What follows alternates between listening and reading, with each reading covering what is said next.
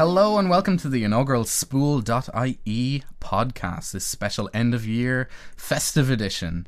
We've relaunched the website this past week, and as part of those celebrations, what we're going to do is we're going to take a look at some of the films that had a positive and maybe even fit in a bit of a negative impact at the very end. So we're going to kick things off. I'm Nigel. Hi, I'm Pork. And together we are the Spool.ie team. Yeah. So, Pork, what are we going to start with today? So initially we did top 5 joint Spool films of the year. So we both agreed on these. And at number 5 we have What Richard Did. And first of all, we're just going to hear a bit of audio from that.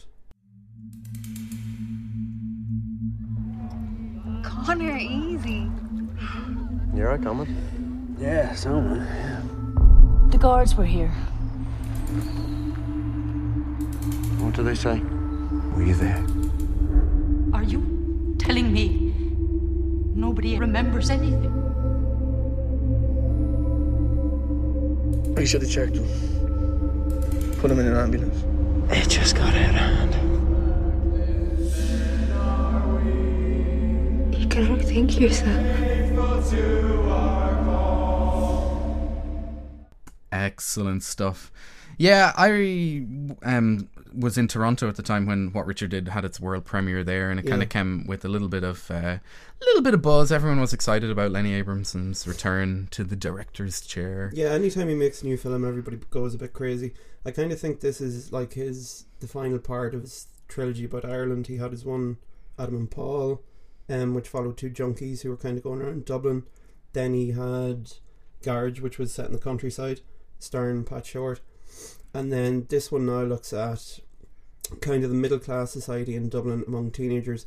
It's loosely based on the murder of, or the death of, a child outside Annabelle's nightclub who was kicked to death. So it's starring Jack Rayner as the character in question, and it's just an examination of what happened outside the nightclub and then how it affects his life. It's fantastic. Like, when you see it, it's also you'll notice that it's top of our Irish film of the year. And no one really compares to him when it comes to Irish films.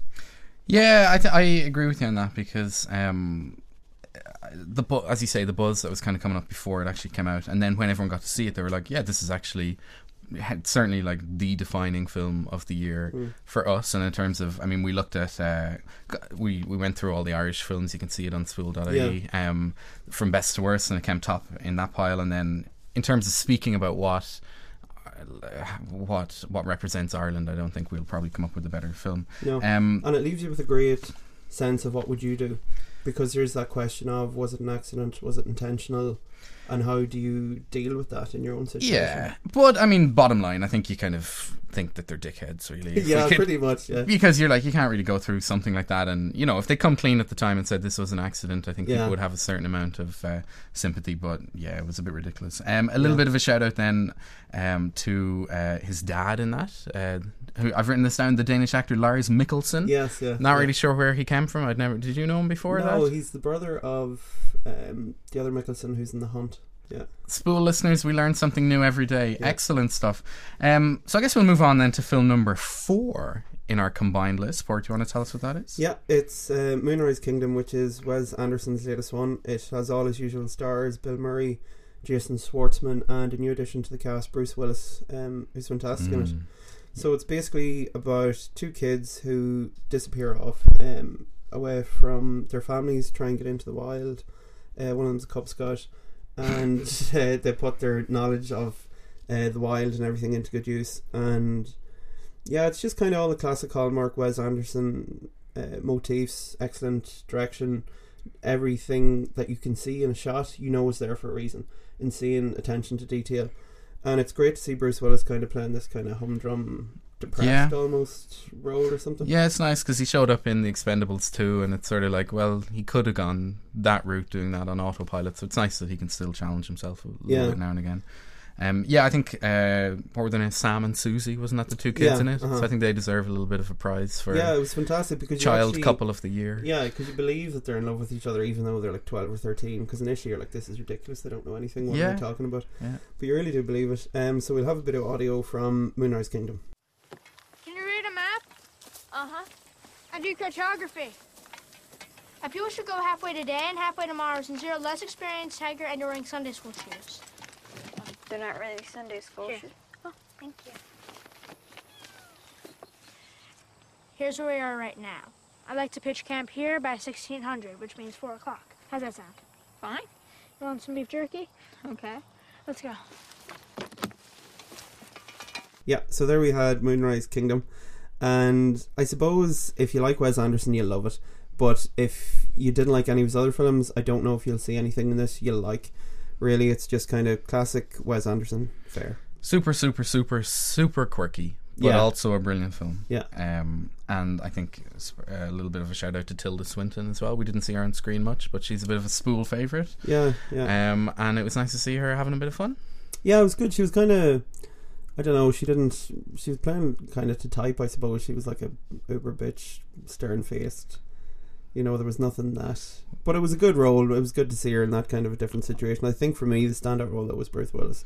He was almost playing this weird, dejected father figure to Sam, the kid in it. And there's a brilliant scene between the two of them in the caravan when it looks like the game is up and stuff. So that was fantastic. It's good to see him doing something different as opposed to... So we'll get to see him in Die Hard 62 next year. So I think it's 63. I saw 62 last year. Yeah. So I guess we'll move on then. Number 3 in our joint ones is, I guess I'll intro it. It's Headhunters, which was a Norwegian film, which I think you saw before I did, about a month and a half. It came out in Ireland. For anyone who isn't aware, with the processes of Spool, we set it up about a year ago. I was in Toronto, fellow film fan and friend Porrick was in Dublin, so we thought we could do something kind of interesting that way. We're both now in Dublin though, so release schedules aren't exactly as big a problem for us. We just get pissed off now and again. But one of the examples of that was you got to see this amazing Norwegian film that I hadn't heard anything about, and you got to see it about a month or so beforehand. So do you want to tell us a little bit about it, or will we play? We'll play a clip from it. We'll play a clip first. Enjoy the Norwegian there. For all our Norwegian listeners.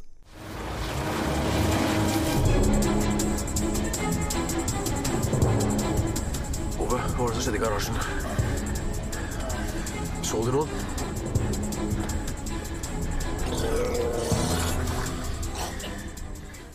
Excellent. Hope everybody enjoyed that.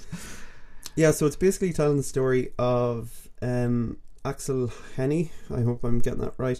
So he basically is the chief headhunter with a Norwegian company, and it's his role to find people for perfect jobs.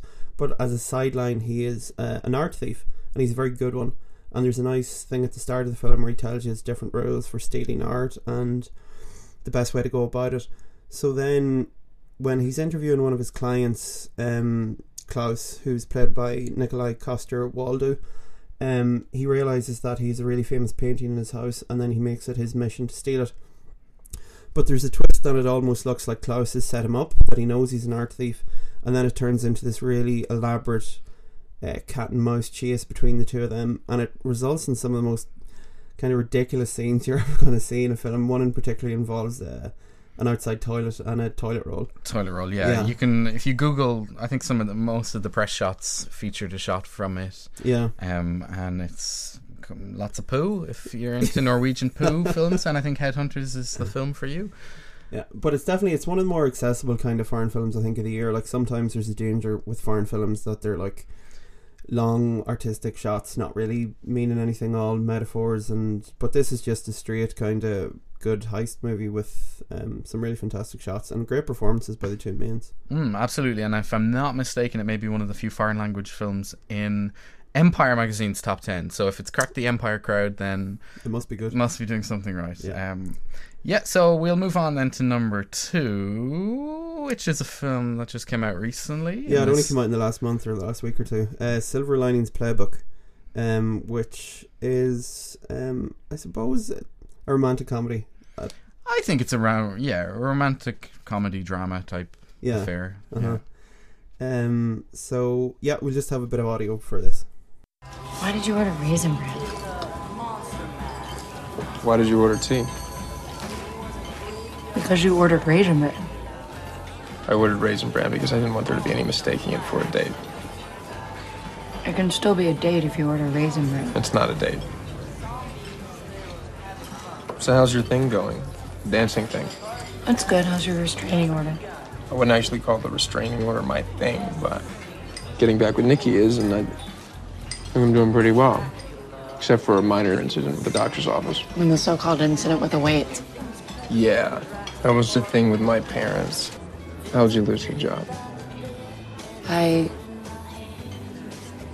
Having sex with everybody in the office. Everybody? I was very depressed after Tommy died. It was a lot of people. We don't have to talk about it. Thanks. How many were there? 11. Wow.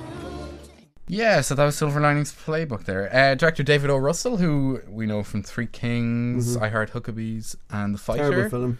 I Heart Huckabees? Yeah, I hated that. I'm glad that we agree on that. Yeah. I'm not really sure if we get it. It did have a love heart. It was one of the first films to gain popular thing without an actual letter or a digit in the title. Yeah. That love heart was actually. But in we the won't title hold that officially. against them. Cause We won't Silver hold it Linings against is it, very exactly. good. Yeah. And I was a huge fan of The Fighter. I thought it was one of my favourite films of the year. Could have been very cheesy and everything, but it actually turned out to be brilliant. So yeah, with Silver Linings Playbook, we saw Jennifer Lawrence, who we'll know from The Hunger Games and X-Men First Class, and then in the more independent world, we'd see her in The Burning Plains and Winter's Bone, and she's incredible. I think she's 23, and she already has. She's an incredibly strong female character in all her roles. She's amazing. So, and if you read profiles from her, she seems like one of the most fun people that could actually hang out with. And so she's great. So she's playing the character of Tiffany, a recently widowed woman who, has a bit of a reputation around town as being someone who's struggled to deal with that. And she encounters Bradley Cooper's Pat, who was a guy who.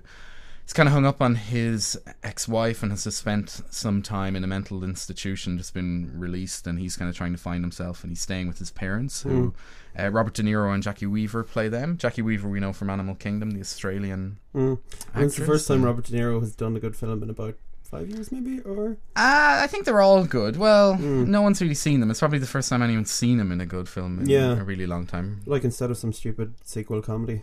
Yeah, Meet the Fockers and so on. But Bradley Cooper's trying to cast off his pretty boy image. Do you think he manages it in this? I think so. I think it's an amazing. I always think I'm curious what would have happened with Bradley Cooper if he didn't go and do films like say The Hangover and stuff, and becoming People Magazine's sexiest person of the year. Yeah, I think 2011. I follow that. It's very important. Yeah, who was this year's? This year is Channing Tatum. Really? Exactly. Okay. Yeah, he's all beef. Fair enough. But he's no neck. He has no neck. I guess that's what people are going for. Okay. But I think it's Bradley Cooper's. He's one of the names being thrown around as a possible best actor. Yeah, there'll be a lot of Oscar nods for this probably. I imagine so. It was one of the favourites. I think this year's Best Picture race is very interesting because we've about 5, if not 6 or 7 films that at any point in the last 2 or 3 months I've said, oh yeah, that's going to win the Oscar now, that's going to win. So and Robert De Niro will probably get a nod for Best Supporting. I think so. The nostalgia vote there, the Academy likes to reward people, and because some of the scenes in the film with Bradley Cooper and the parents are fantastic. Because it kind of shows you what it's like, the actual reality of trying to cope with someone who's going through this mental illness. Yeah, and I mean the direction in it's so frenetic and really, I imagine being on set was absolutely mental. But it's great for someone like Robert De Niro to be thrown into a role like that where he's not able to just go on autopilot and he's forced to kind of challenge himself.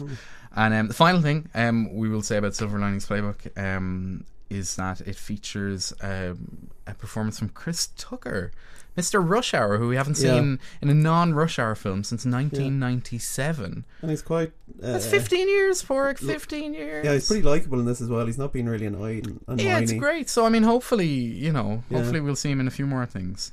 Also wins an award for Best Dance Number of the Year. It's up there, I think, with Holy Motors and Pitch Perfect for me. They'd be my 3 dance numbers.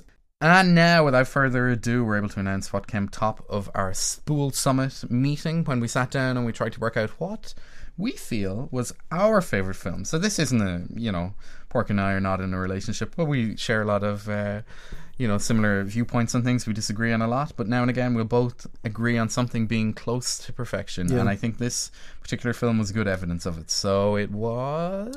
Perks of Being a Wallflower. Yes, absolutely. So do you want to... I thought it'll finish on most people's top end of film years, but we just thought it was a really special film. We both saw it separately. didn't know a whole pile about it going in. Well, I didn't anyway. I knew some friends who'd kind of seen it because it's Stephen Chbosky. I hope I'm pronouncing that right. He'd written the book for it back in the early 2000s, I think. Yes, it's confirmed. Our researcher here, 1999, published by MTV Books. Yeah, who even very knew odd. they had a publishing house. So you would kind of think who better to direct the book than the person who wrote it. So it's fantastic. It stars Logan Lerman. He's kind of this awkward kid starting new part of school. It really is, I suppose, kind of like a coming of age tale. And he doesn't really have any friends. You learn pretty quickly that his friend has killed himself the year before, so it is quite serious to start with. And then he manages to make 2 new friends, Emma Watson and Ezra Miller. So Emma Watson's trying to cast off her Harry Potter Hermione Granger. role, and she does fantastically in this. Really strong performance, very likeable. And Ezra Miller, everybody will know from We Need to Talk About Kevin. Yeah, from remarkable performance last year. year. Yeah, he kind of came from nowhere and kind of and this I don't think could be a more different character if he wanted. No, totally it to different. be. And again, there is the danger that he almost steals every scene that he's in. But Logan kind of holds his own, and it's then really an examination of their friendship and just kind of, I think the book was based on the different books that Logan read and talking about those books. So there's elements in that. You can see some of the certain books he reads. He gets on with his English teacher really well, who is played by Paul Rudd. And he's kind of has a bit of a minor Dead Poets Society Robin Williams role in kind of moulding Logan to read these different books and do extra essays for him and stuff. And through his friendship with Emma Watson and Ezra Miller, they discover different music. The Smiths figures heavily on the soundtrack, in particular Sleep, which is one of the big songs in the film. And yeah, the music and everything, it just works perfectly and it looks great. And the chemistry between the 3 main characters is fantastic. Like, you totally believe that they would be friends and would get on together. Yeah, absolutely. I think one thing as well that the film, like, it is unfortunate, it got very little play. It's not even, I imagine, a bit of a wild prediction, I think it might get a screenplay nomination, but I can't see it getting any other Oscar nominations, which is very unfortunate. But I think where it didn't really get a lot of credit was for capturing this time and a place. What year was it set in? Yeah, I think it was set in the time when the book was written. So 98, 99. Yeah. So and there's a bit of a plot hole with it, but you kind of go along with it where they discover a David Bowie song that they don't know, but they're massive music fans and they don't know that this is a David Bowie song. Yeah, but then you have to kind of rewind sort of 14, 15 years ago before you had, stuff like Shazam where you just hold your phone up to a speaker and it tells you what it is. And it does seem to be set in kind of some middle of nowhere America. Yeah. It's not like it's in New York or anything. Yeah, but even just the way it looks, it looks like I'm not sure who the cinematographer was, but like the grading on the whole colouring, it looks really nicely aged. But I think... And there's good, not to give anything away, obviously there is a twist towards the end of the film that I didn't see coming at all, and then it goes into this whole other realm, but it's handled fantastically, and it gives it so much more weight or something. Yeah, it could easily have collapsed and been a very different kind of a film, but I think that elevated it. Absolutely. But it's I think it's going to be a classic teen movie in years to come. It'll be up there with The Breakfast Club, Pretty in Pink, all of those ones, and you can just imagine kind of somebody coming along and finding it and just falling in love with it. It was brilliant, I thought. Yeah, exactly. Very good. So there it is, The Perks of Being a Wallflower, our favourite film. So in part two, did we take a clip from it? Should we listen to a musical number? We'll take a... Yeah. Here we go. You gotta be kidding me. If you fail me, you get me next semester.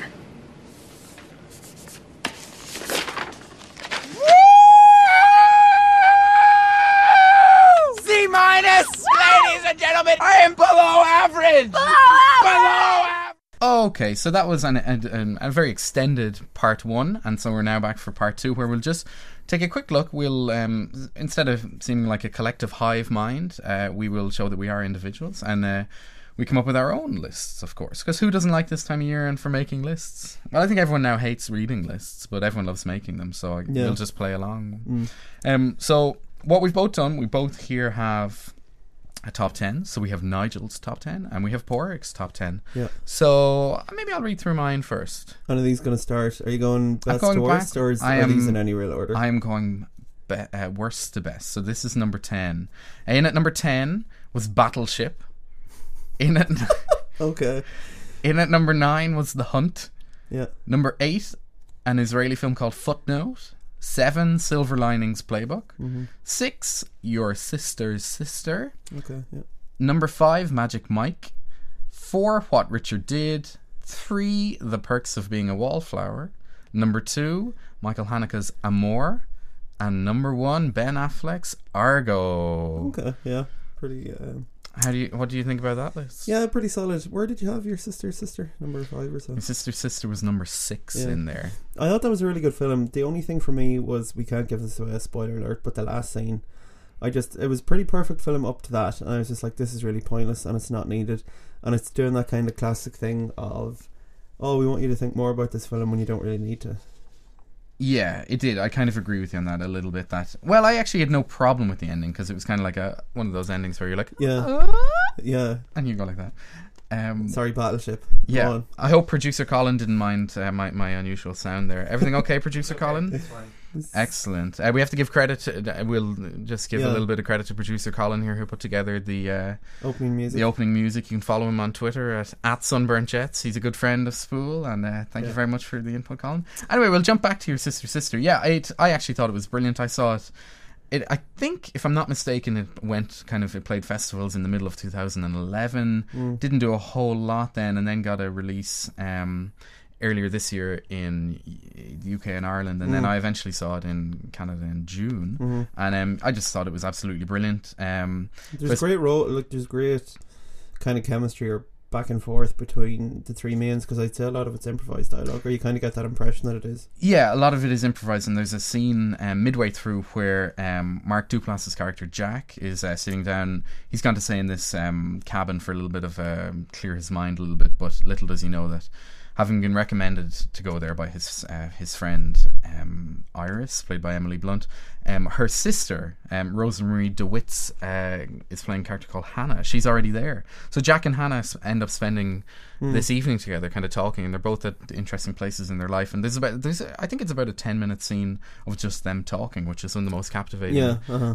scenes in the whole year. So yeah, highly recommended. I have to give a shout out to number 10 on my list, Battleship. Explain this. I haven't seen it, so I can't be too critical, but exactly. So it would get Nigel's Guilty Pleasure Escapism Award for cinema 2012.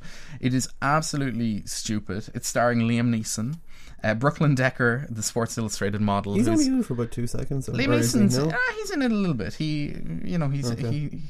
His presence is there. Kind of, you feel. And did Michael Bay direct it, or do I just think he directed it? No, Peter Berg directed it. Okay. So yeah, Taylor Kitsch is in it. He was in John Carter, another flop film, which I actually took a lot from. I thought it was great too, and a great role for Rihanna. She gets about maybe 9 lines in it, and usually they're like, "Eat that," and does anybody say you sunk my Battleship at any point? No. I think they did. Yeah, it's wonderful. I mean, it's based on the Hasbro board game, and it's really dumb and really, really stupid. But in terms of setting out escapism to do what it was meant to do, I think it really does succeed. So ahead, I'm sticking it in there ahead of other blockbusters with I think illusions aspirations far above what they actually gave us. Like I think we were both disappointed to a certain extent with movies like Prometheus.